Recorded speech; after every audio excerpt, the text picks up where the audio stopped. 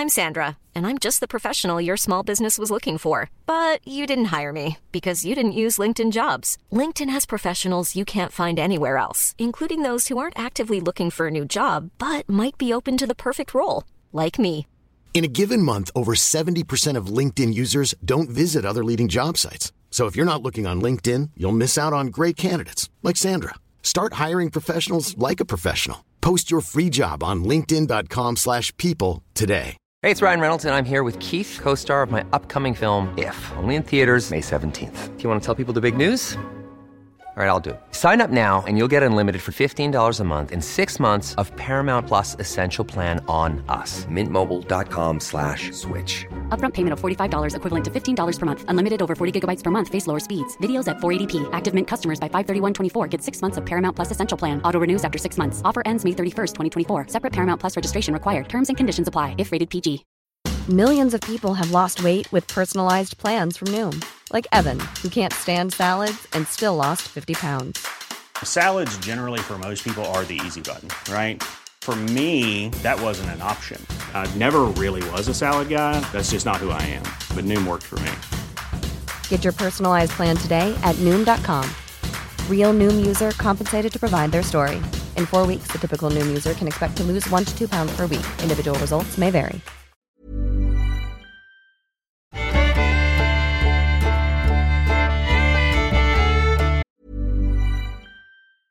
Many of us have those stubborn pounds that seem impossible to lose, no matter how good we eat or how hard we work out. My solution is PlushCare.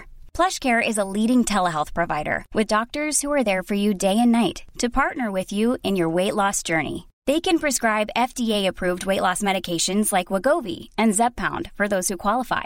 Plus, they accept most insurance plans. To get started, visit plushcare.com/weightloss. That's plushcare.com/weightloss. I'm Sandra, and I'm just the professional your small business was looking for. But you didn't hire me because you didn't use LinkedIn Jobs. LinkedIn has professionals you can't find anywhere else, including those who aren't actively looking for a new job, but might be open to the perfect role, like me. In a given month, over 70% of LinkedIn users don't visit other leading job sites. So if you're not looking on LinkedIn, you'll miss out on great candidates like Sandra. Start hiring professionals like a professional. Post your free job on linkedin.com/people today.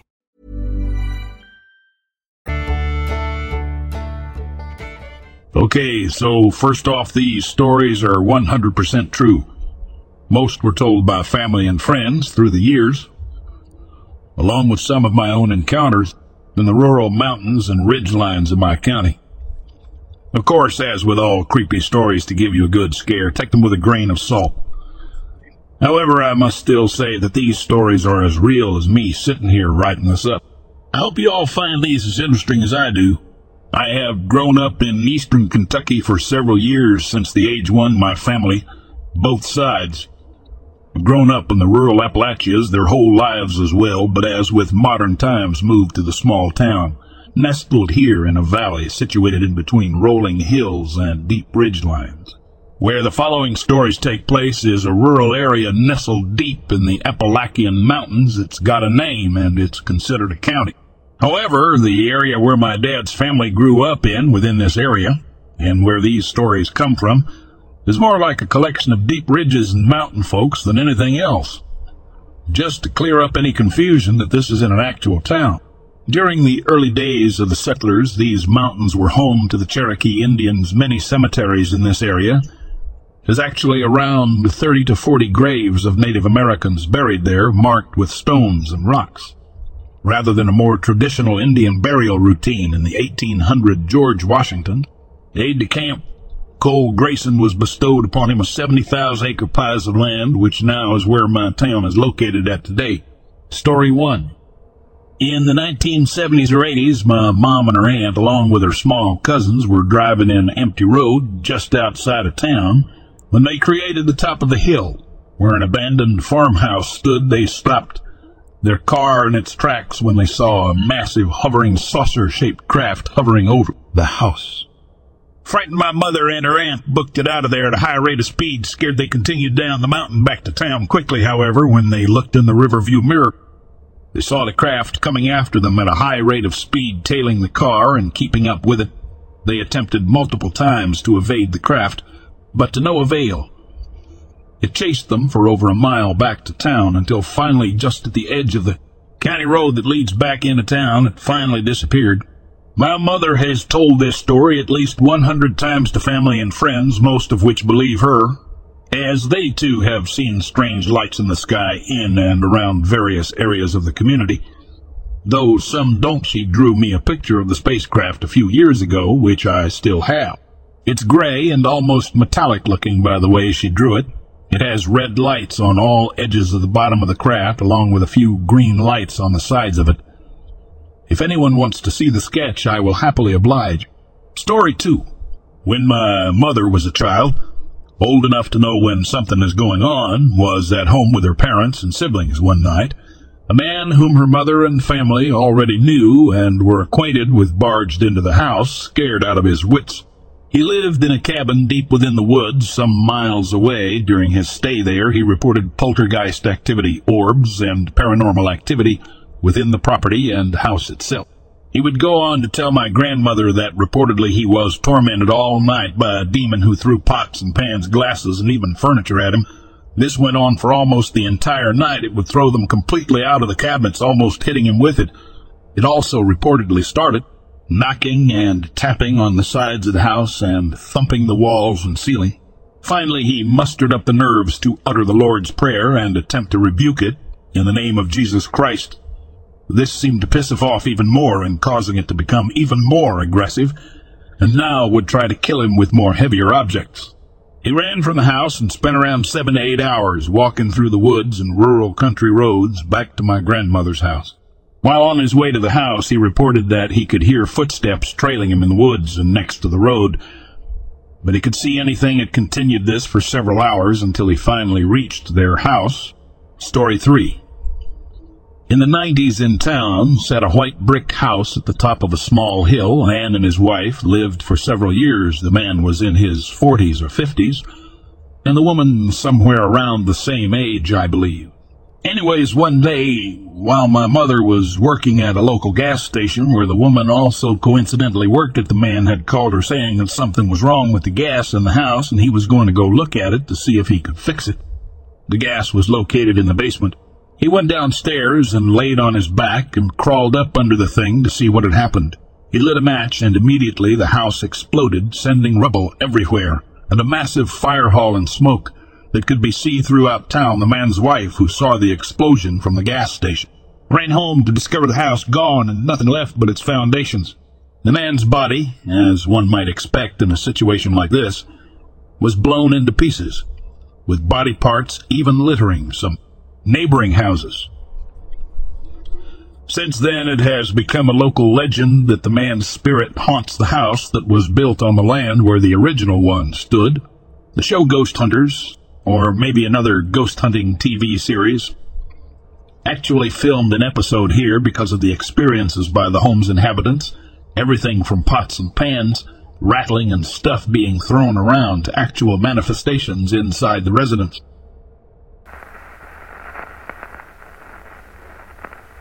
The dense Amazon jungles loomed before us, a labyrinth of greenery teeming with life and secrets. I led a team of 16 Navy SEALs with Vlad at my side, an occasional writer and a professor at a military college.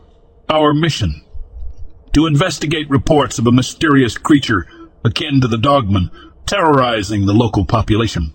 Little did we know that this covert operation would thrust us into a battle against a cryptid that preyed on our fears and threatened the safety of our homeland. As we ventured deeper into the heart of the treacherous wilderness, the air thickened with a palpable sense of unease. Shadows danced amidst the dense foliage, whispering secrets we struggled to comprehend. The jungle seemed alive, harboring secrets as ancient as time itself. We knew our adversaries weren't solely the dangers of the natural world. Something supernatural lurked in the shadows. One by one, our team members fell victim to the cryptid's relentless assault. Its presence was elusive, yet ever present, leaving a trail of death and destruction in its wake. The creature seemed to feed off our fears, manifesting as our deepest nightmares, exploiting our vulnerabilities with ruthless precision. Struggling to maintain our sanity and survival, we fought a battle on two fronts. The physical threats of the jungle intertwined with the psychological torment inflicted by the unknown entity. The line between reality and illusion blurred, and our own inner demons clawed at the edges of our minds. Doubt and fear threatened to consume us, testing the limits of our training and mental fortitude. But within the chaos, the spirit of the Navy SEALs endured. We rallied, drawing strength from our collective will and the unyielding determination to protect our country from this supernatural menace. Each fallen comrade fueled our resolve, a reminder of the stakes at hand. In a climactic showdown, we faced the cryptid head-on. Bullets tore through the air, explosions reverberated through the jungle, and sweat mixed with blood as we engaged in a desperate struggle for survival. The creature fought with an otherworldly ferocity, seemingly invincible.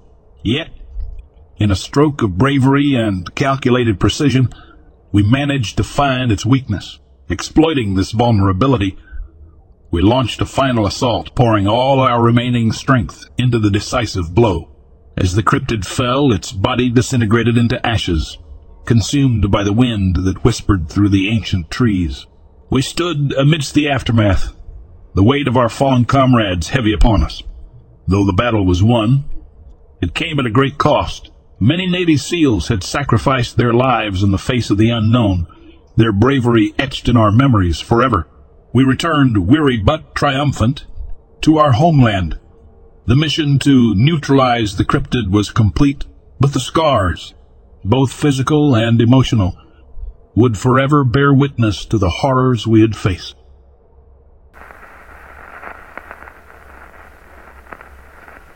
Being woken up at 6:30 a.m. to the start of a powerful storm that was originally forecasted to hit after we left the campgrounds.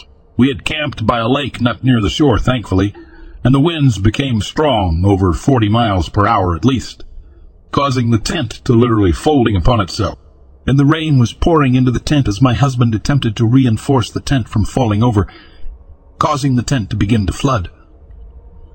I was inside literally trying to keep the tent from collapsing, pushing against the side of the tent to counter the wind. After that, we had to scramble to get the outside equipment, cooler, cooking equipment, etc., into the tent, getting completely soaked in the process. My anxiety flew through the roof as I heard thunder in the distance and freaked out that Mother Nature would think one of us would make the perfect lightning rod. Luckily, we got that done quickly, but because we didn't want to stay in the tent as it continued to take on water, we ran to our car and sat in it for several hours while we waited for the storm to subside. Happy to say that none of our expensive stuff got ruined, but so much stuff was soaked. Bedding, clothes, towels, etc. Since it was summertime, it got hot again by lunchtime, so we laid everything out on a clothesline we made and sat around until everything dried off. Oh, and since our breakfast plans were ruined, we went to Whataburger in the neighboring town and got ourselves a big breakfast.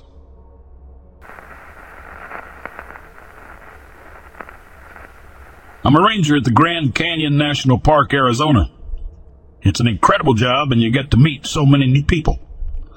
Apart from the obvious scenic advantage, the management there provides amazing service. Our rooms and stations are nice, and they renovate every year before the massive tourist rush. The meals are delicious and fulfilling.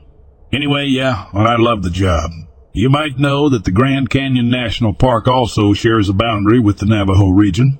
One of the questions I'm often asked by visitors, especially since I patrolled that side of the park, is, do you ever have any strange experiences on that side, or if the Navajo people are spooky? According to our training sessions and briefings, the Navajo like to stay to themselves. That's a big reason why I have not really seen them near the park before. Now that I think about it, it was just the other day when I saw an older Navajo man, about 70. He had a hunched back in the typical Native American getup. I approached him, asked if he needed help navigating. He looked lost. As soon as I did, his eyes opened wide and grabbed my hands into it with a really strong grip. It even hurt a little. I don't think the old man had that much strength left in him. He pulled me so I was staring into his eyes at eye level, and he spoke in a very hushed voice. He informed me that he had been looking for me since that morning, but had only just found me. When I asked if I knew him, he said that was irrelevant. His next words shook me. He was seeking me out to warn me about my death. I was speechless. I kept asking, "Who are ye?"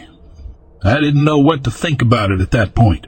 I asked him what he meant and told me one of the tribesmen was trying to learn magic, and they fell prey to the evils that they could achieve with it.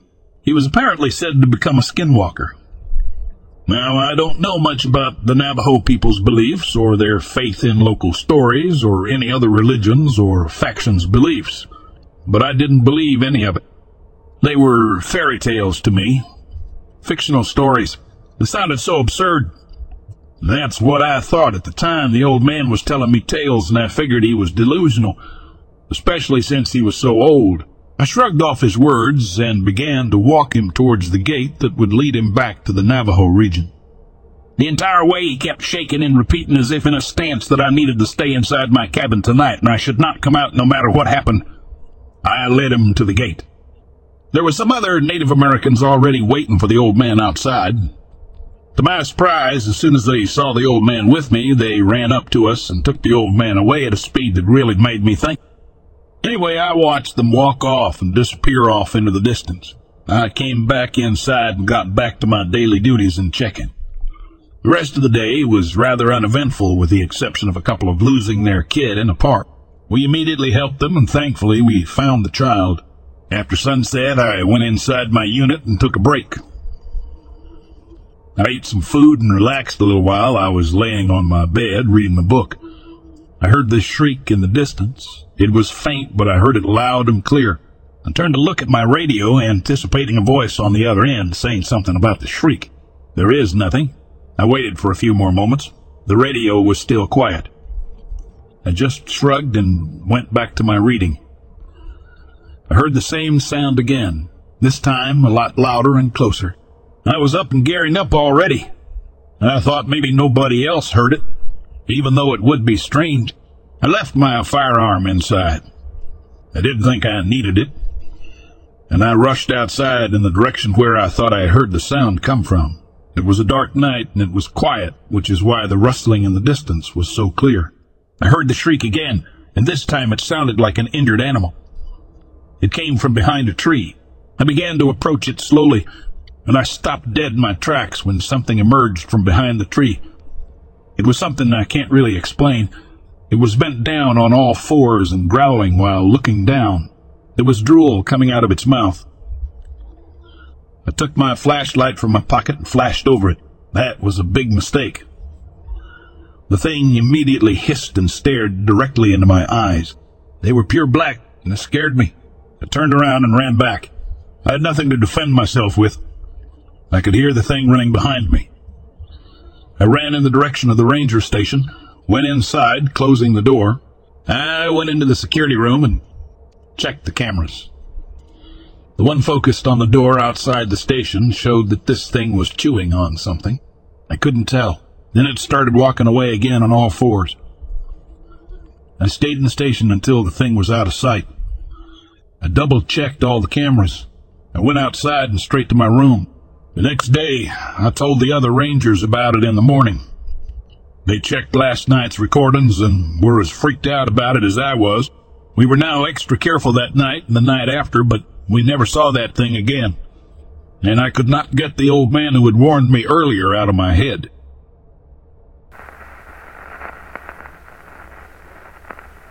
There was a secret camping spot in Oregon that I would go to with my friends often that was extremely hard to find, but absolutely worth the trouble.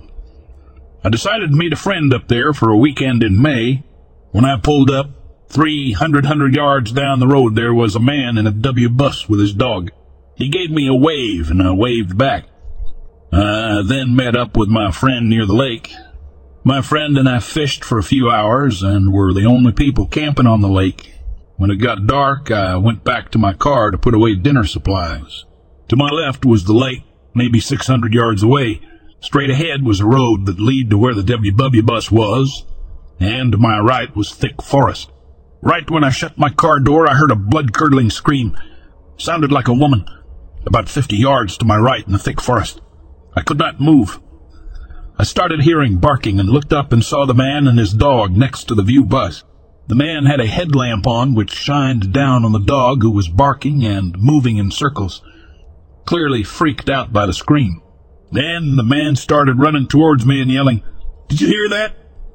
I'm still freaked out by the noise, but even more freaked out by the dude said, "Yeah, what was that?" The guy stops near me and confidently says, "Bigfoot." Here I am, a 20-something female in the middle of the dense forest. My friend is too far to hear, and some crazy dude is telling me I just heard Bigfoot. He then gets close and says, "You know who can protect us. Jesus Christ. Let me put a safety bubble around you." The man proceeds to create an invisible bubble with his arms around the area we are in. I probably awkwardly said, "Thanks." And all I remember is running back to my friend. When I get back to him, I asked if he had heard the scream, and he said no, and I proceed to tell him the story. Either this was an elaborate prank by Jesus dude, or I heard Bigfoot, but the fact that the dog was freaking out still haunts me today.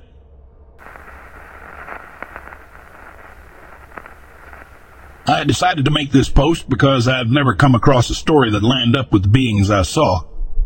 When I was in high school, me and 4 other friends were hanging out, and we decided to go to a park area at a nearby lake. So we park in the parking lot and start heading down the path that leads to this gazebo-covered picnic area with about 6 picnic tables under it. It's around 8, 9 o'clock during the summer, so the sun is setting and it's starting to get dark. My friends and I are being loud and joking with each other, not really paying attention to everything around us, but I notice that there are 2 guys under the gazebo. So I turn and I'm like, guys, there are people over there. So we look them for a second, and there's one guy that has his arms crossed and leaning up against one of the gazebo posts, and the other is sitting at one of the picnic tables with his arms on the table. They looked completely proportionate and human. One guy had a hoodie on with his hood up, and the other guy had a hat on. So I yell, "Hey, what's going on?" And I'll say anything or move. I decided to walk over to them, and one of my friends decided to follow me, but they were about 5-10 feet behind me. I'm walking up to the gazebo and ask again, "Hey, what's up, guys?" No response. I'm still not noticing anything weird about them other than the fact that they aren't responding. I get about 2 feet away from them, and I approached in a way so that I had one to my left and one to my right. I look at the guy leaning on the post and notice I can't really see in details of where his clothes ended or if he had a mouth or eyes, and this guy's about 4 feet away from me, and the guy sitting down is about a foot away from me, and I look down at him and see his skin. His clothes were the same, as in they were like this fuzzy, almost pixelated black. He had a perfectly human-shaped face but no eyes, no nose holes, no mouth. At that moment, I just freeze, and it takes all my strength to get my body to start stepping back from them. I can't speak, and there is no way I can turn around. It felt like my energy was being drained out of me. This whole time, that was probably mere seconds, but felt like a long time. They didn't move an inch or speak. I finally stepped back far enough, and me and my friend that followed me to off running down the path, and our other friends followed. It definitely was an I should not be here vibe from them, and very bad energy coming from them. My other friend saw them pretty close and felt the same way I did. I can't explain it, but if anyone has had something like this happen to them, I would love to hear about it.